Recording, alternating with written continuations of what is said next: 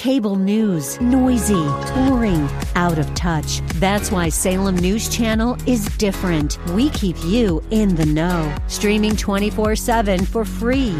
Home to the greatest collection of conservative voices like Dennis Prager, Jay Sekulow, Mike Gallagher, and more. Salem News Channel is unfiltered and unapologetic. Watch anytime, on any screen, at snc.tv and Local Now Channel 525.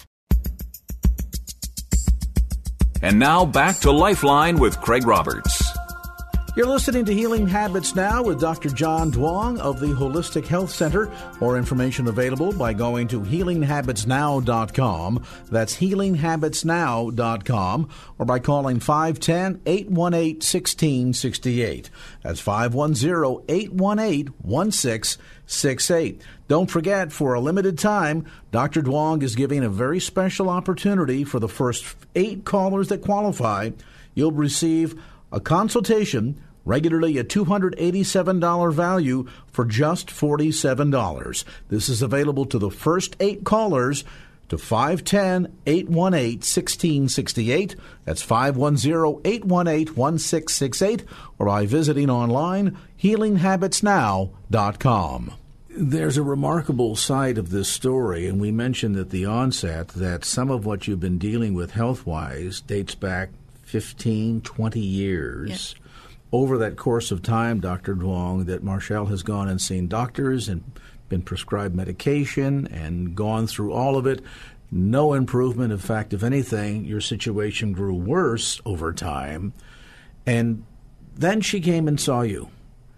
You engaged in genetic testing. You began looking at where's she at health-wise, how is the body processing the food, et cetera, and now, remarkably, in not 20 years to come and begin seeing results, but in barely just over 2 months, she's beginning to see some results. And is it fair enough to say that for you, this is the first time in your recollection that you felt this pain-free? Is that fair? Yes, the first time in a long time, Wow. and didn't even think this was possible. I walked in open for whatever suggestions could be made so that I could feel just a modicum of better. Now, a lot of doctors at this point, they say to us, well, you're at that age. Exactly. And we think that we just have to embrace the pain because we Right. think this is normal. But you're suggesting, Dr. Duong, that this kind of pain and the life that poor Marshall was dealing with was not normal.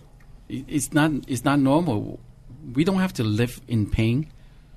Our body has the capacity to heal as much as we can, but don't damage it. Don't wait until that you have it damaged and then come and get some treatment. So once she came in, met with you, you ran through a panel of tests. Yes. What were the results of those tests, and how did you begin to then give her direction to change her lifestyle? Look at her weakness. Where is her weakness in her genetic?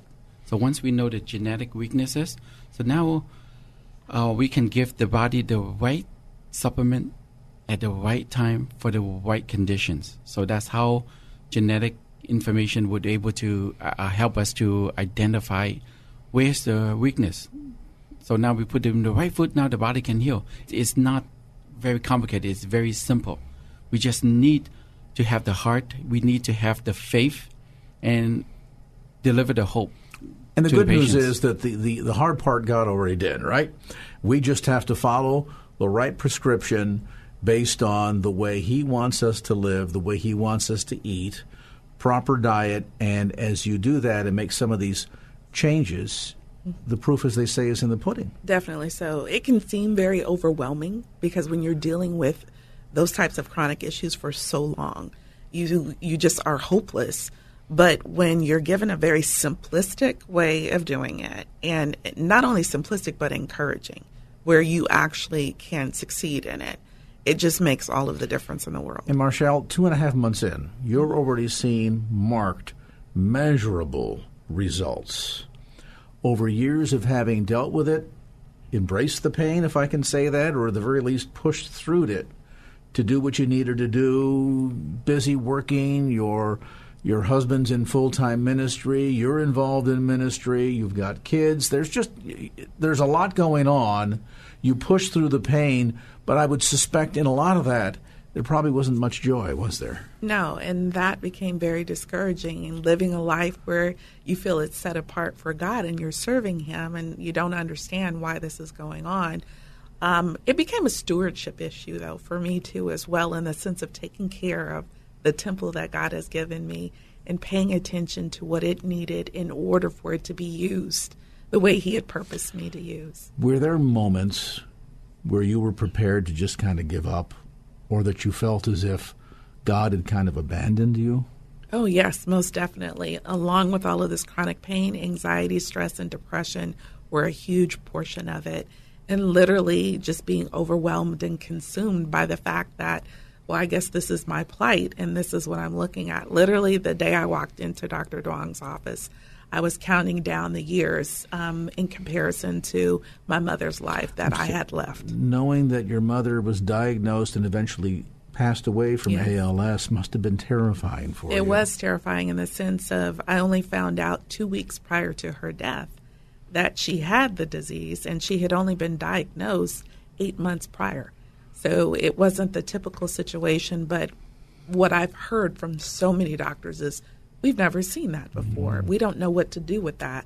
You're an anomaly. We'll give you the protocol, but it's, we just have to try and see if that's going to work, and it was not successful. And the fear of potentially not being around to see kids get married, grandkids, all of that must have really hurt your heart.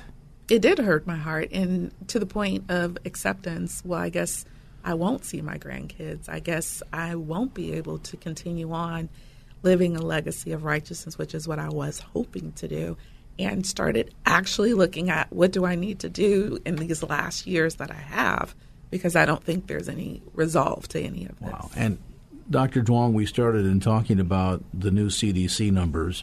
21% of Americans in chronic pain, 8% on top of that diagnosed with high-impact chronic pain.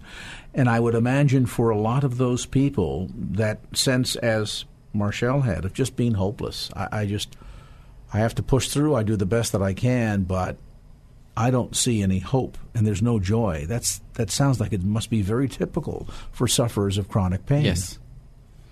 The hope is in God. He gives us the perfect body to heal. So there's always hope, and just continue to have faith and take actions so that you can get better. Because what I want to do is that hope is always there. Take actions, you can get better. And since beginning to develop for yourself these new healing habits, changing lifestyle, changing diet, having the guidance of Dr. Duong, and, of course, the genetic testing that gave you a better sense of the picture of what's going on, the results in the last 2.5 months for you, what is that like? What is your life like today, 2.5 months later, from the day you walked in to Dr. Duong's office thinking, I have this family history. No one said it to me yet, but I have a sense that this picture is not going to end very well, and it's going to end much more rapidly than I could have ever in my worst nightmares thought of. From that moment to where you're at today, how has life changed for you? Oh, life has changed tremendously, as I said, beyond my expectations, in the sense of when I first came to him on 10 different prescriptions. Today, I'm only on 3 of those, and the third one is a half a dose of what it was before. Dealing with issues as far as the psoriatic arthritis, the autoimmune issues where my body was literally attacking itself, insomnia where I couldn't sleep. I'm sleeping better. I'm eating better. I've dropped a size as far as clothing, and so I'm looking different. I have more energy. I'm exercising now, which I hated exercising before because it hurt all that so pain, bad. Of course. It just hurt so bad. Yeah. But now, actually feeling rejuvenated from being able to energize my body through exercise and breathing. And Dr. Duong, I'm curious, of course, you have patients all over the Bay Area. You've got a long history of helping people like Marshall address the health challenges that they're facing and establish a new healthier habit, a new healthier pattern. If this is where she's at today in just 2.5 months' time, where do you see her 6 months or a year from now in terms of the ongoing health progress? She's going to enjoy life much better and able to contribute and serve. The most important thing that we put on this earth is to get ourselves better so that we can serve other people, and that's what it is. And the most important thing is not only that you do the right things, but the most important thing is continue to do all the right things. That's why we name, and we are still start branding our name is called Healing Habits. That's why we call it healinghabitsnow.com. So it's the habits that we create for the patients. Any chronic disease, any physical pain, we believe the solution is inside your body. Together, we create a healing habit so your body, your mind, and your soul can heal from within. As a result, we live a better quality life to serve. And as we see in Scripture, God doesn't want us to just simply survive, but to thrive. Yes. And she's going to be around for all those grandkids? 20 or 30 or 40 of them, maybe? I don't know. maybe 30 or 40 is a bit much. That'll be fun. Yeah. You're going to need energy for that, won't you? Yes, definitely. Well, Marshall, we sure appreciate you coming in today to share your story with our listeners. And Dr. Duong, I want to mention again for the benefit of listeners, if they'd like to get more information, they can call you at area code 510-818-1668. That's 510-818-1668. Or get more information online at healinghabitsnow.com. That's healinghabitsnow.com. She is a walking miracle. Yes, she did all the right things, even though there's a certain time that she cheated on the food that she's not supposed to eat. I said, don't be so negative. Just learn from it. It's always positive. Always has a positive thoughts in your mind. Learn from it and continue to thrive. The good news is we serve a God of second chances. Yes. Information again on the web at healinghabitsnow.com. That's healinghabitsnow.com. Dr. John Duong, along with Marshall, thank you so much for coming in today. Thanks, Marshall. Thanks, Ray. You're listening to Healing Habits Now with Dr. John Duong of the Holistic Health Center. More information available by going to healinghabitsnow.com. That's healinghabitsnow.com. Or by calling 510-818-1668. That's 510-818-1668. Don't forget, for a limited time, Dr. Duong is giving a very special opportunity for the first 8 callers that qualify. You'll receive a consultation, regularly a $287 value, for just $47. This is available to the first 8 callers to 510-818-1668. That's 510-818-1668, or by visiting online, healinghabitsnow.com.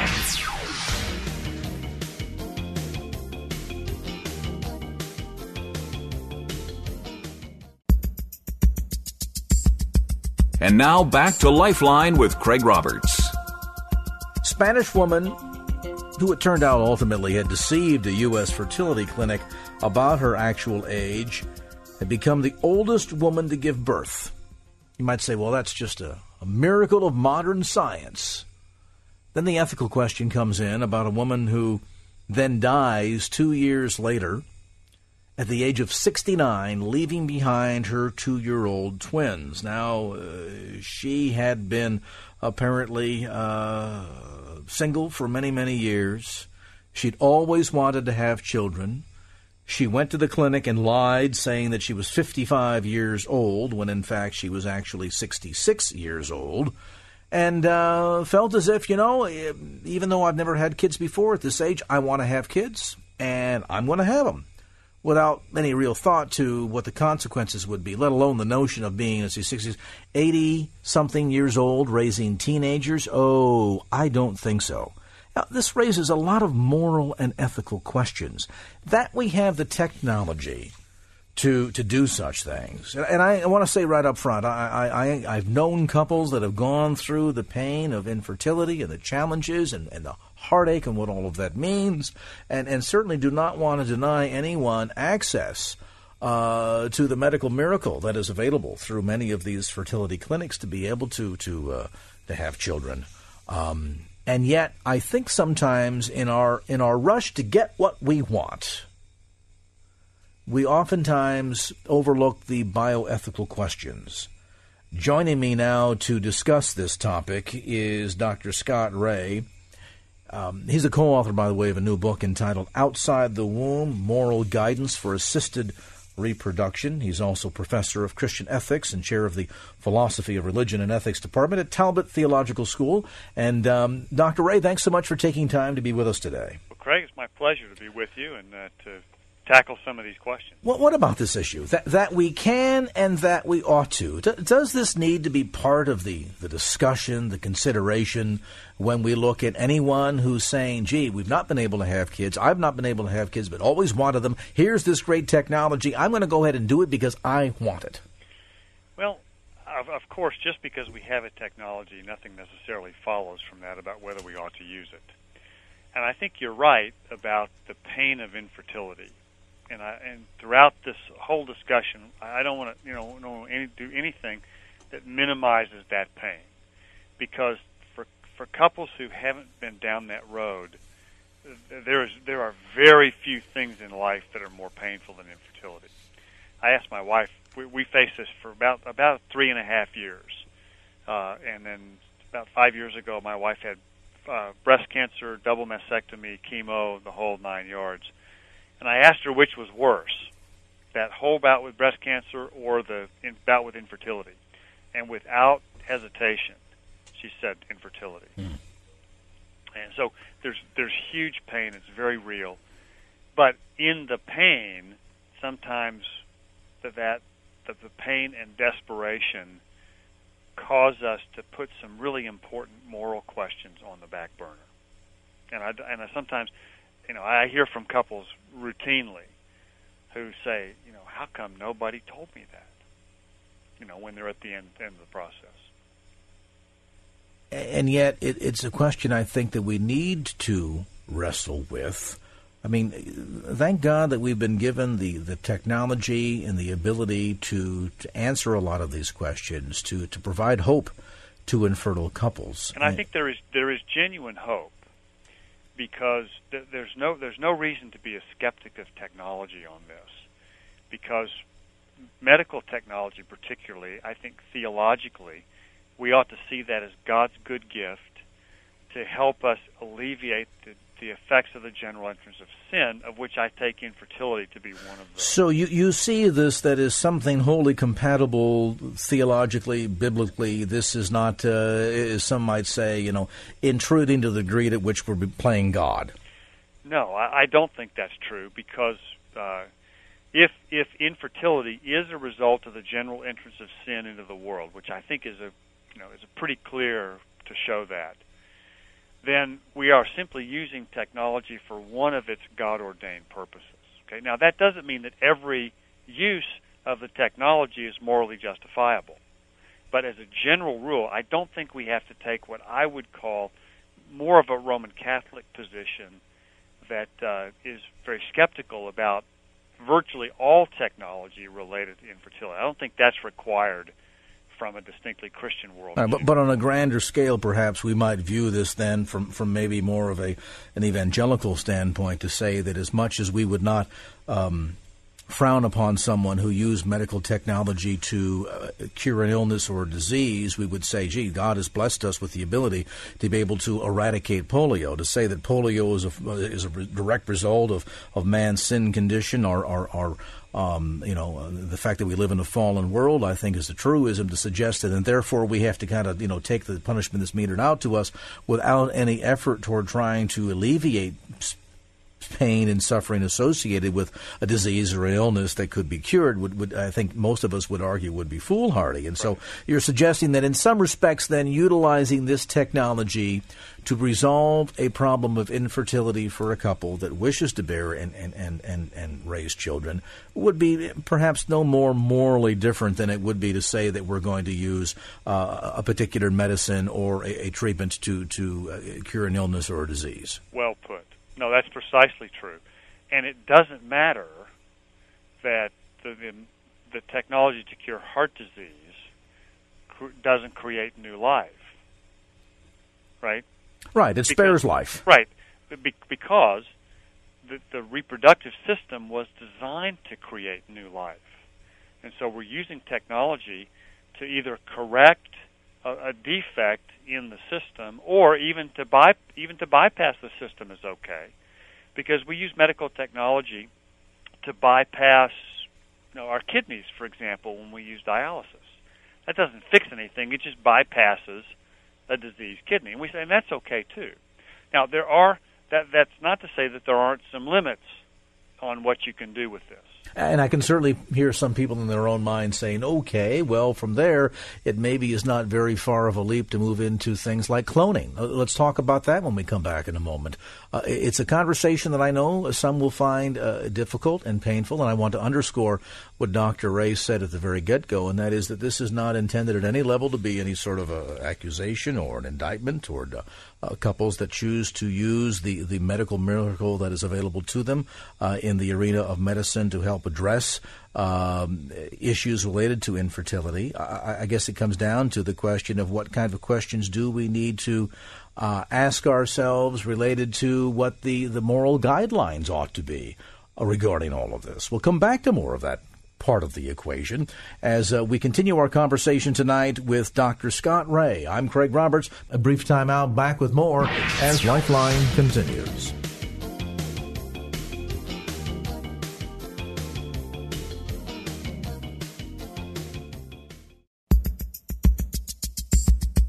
And now back to Lifeline with Craig Roberts. And back to our visit with Dr. Scott Ray. By the way, his book, Outside the Womb, Moral Guidance for Assisted Reproduction, which he co-wrote with Dr. Joy Riley, available at bookstores throughout the Bay Area. Published by Moody. You can also get it, of course, through Amazon.com. Dealing with a lot of the moral and theological challenges, the questions that arise. We're given access to this wonderful technology by the grace of God. How do we use it without abusing it? What ought to be the guidelines? What are the bioethical questions that come to mind? And toward that end, as you have researched for this book, Doctor, give me what you would think, for the benefit of those eavesdropping on our conversation tonight, give me what you would think would be some of the key questions that parents that are dealing with the issue of infertility need to be asking themselves as they consider potentially going down this path. Good. That's a good question, and that sort of helps to summarize what the guidelines are.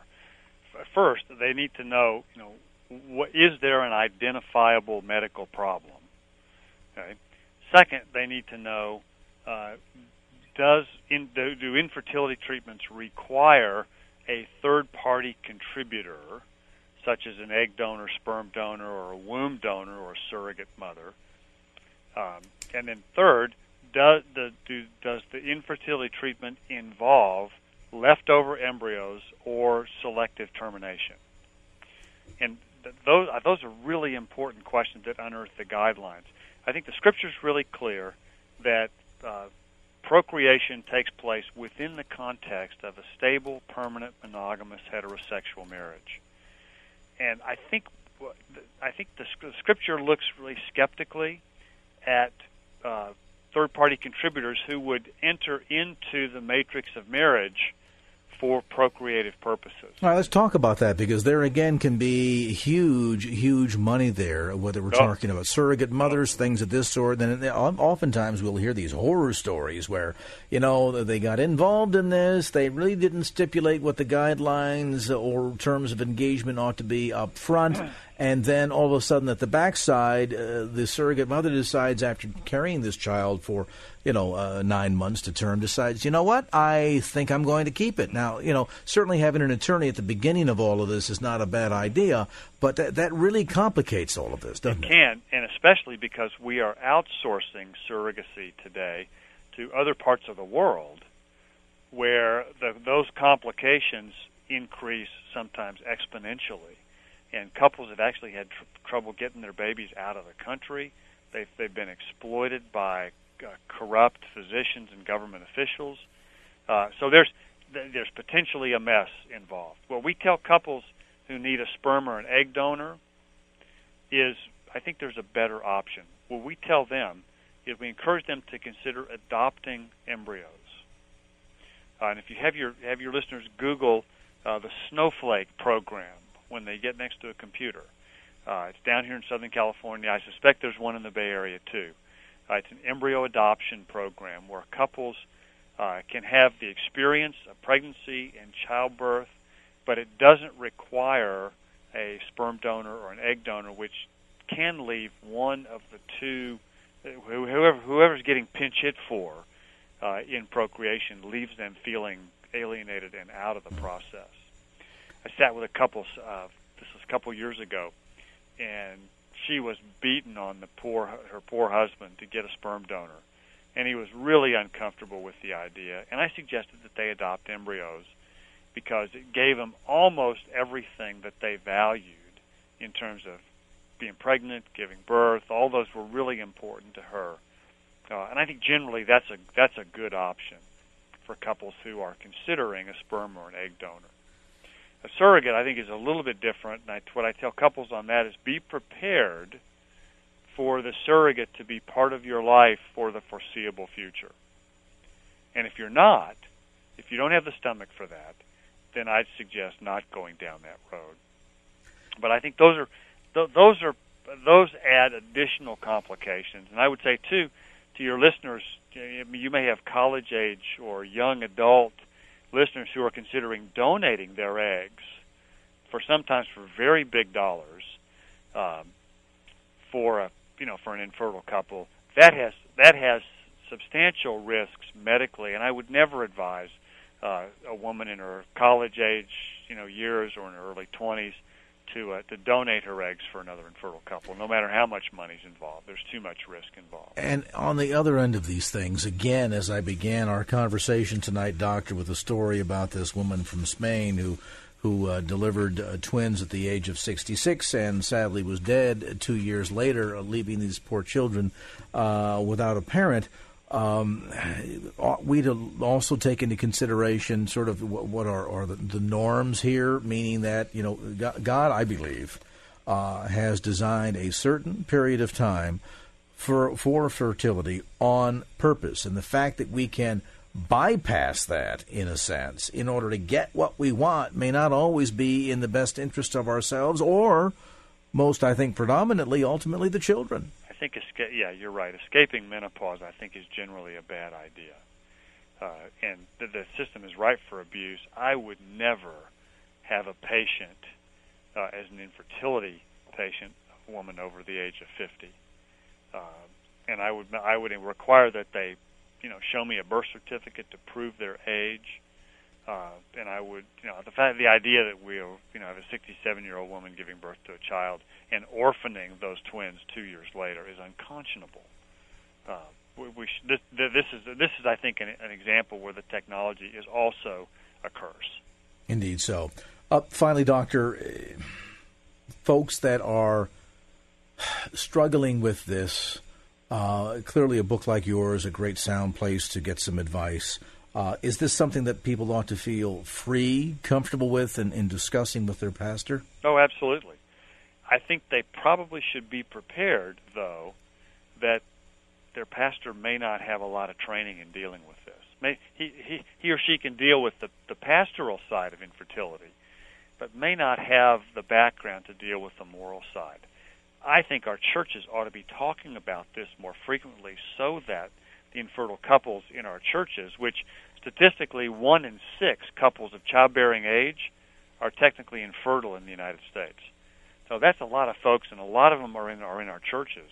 But they need to have some discussion about this in our churches so that they're not caught off guard when they get involved in some of these treatments. Indeed so. And, as you say, with such a large percentile, this is a topic, whether or not the pastor is dealing with it or feels prepared to adequately deal with it. They're sitting in your church, Pastor. We appreciate the time. Dr. Scott Rae, a look at Outside the Womb, Moral Guidance for Assisted Reproduction. The book, again, is published by Moody Press and available at Christian bookstores throughout the Bay Area as well as at Amazon.com. Well, that's going to do it for this edition of Lifeline. Thanks so much for being with us. And if there was anything you heard on today's show that you'd like to hear again or share with a friend, grab a copy of the Lifeline podcast. Simply log on to KFAX.com. That's KFAX.com for the Lifeline podcast. Our producer is Wanda Sanchez. I'm Craig Roberts. Till next time round, remember, just don't keep the faith. Get out there and share it and make it a great evening. So long. Opinions expressed in the preceding program do not necessarily represent the views of the ownership, staff, or management of KFAX. Copyright Salem Communications, all rights reserved.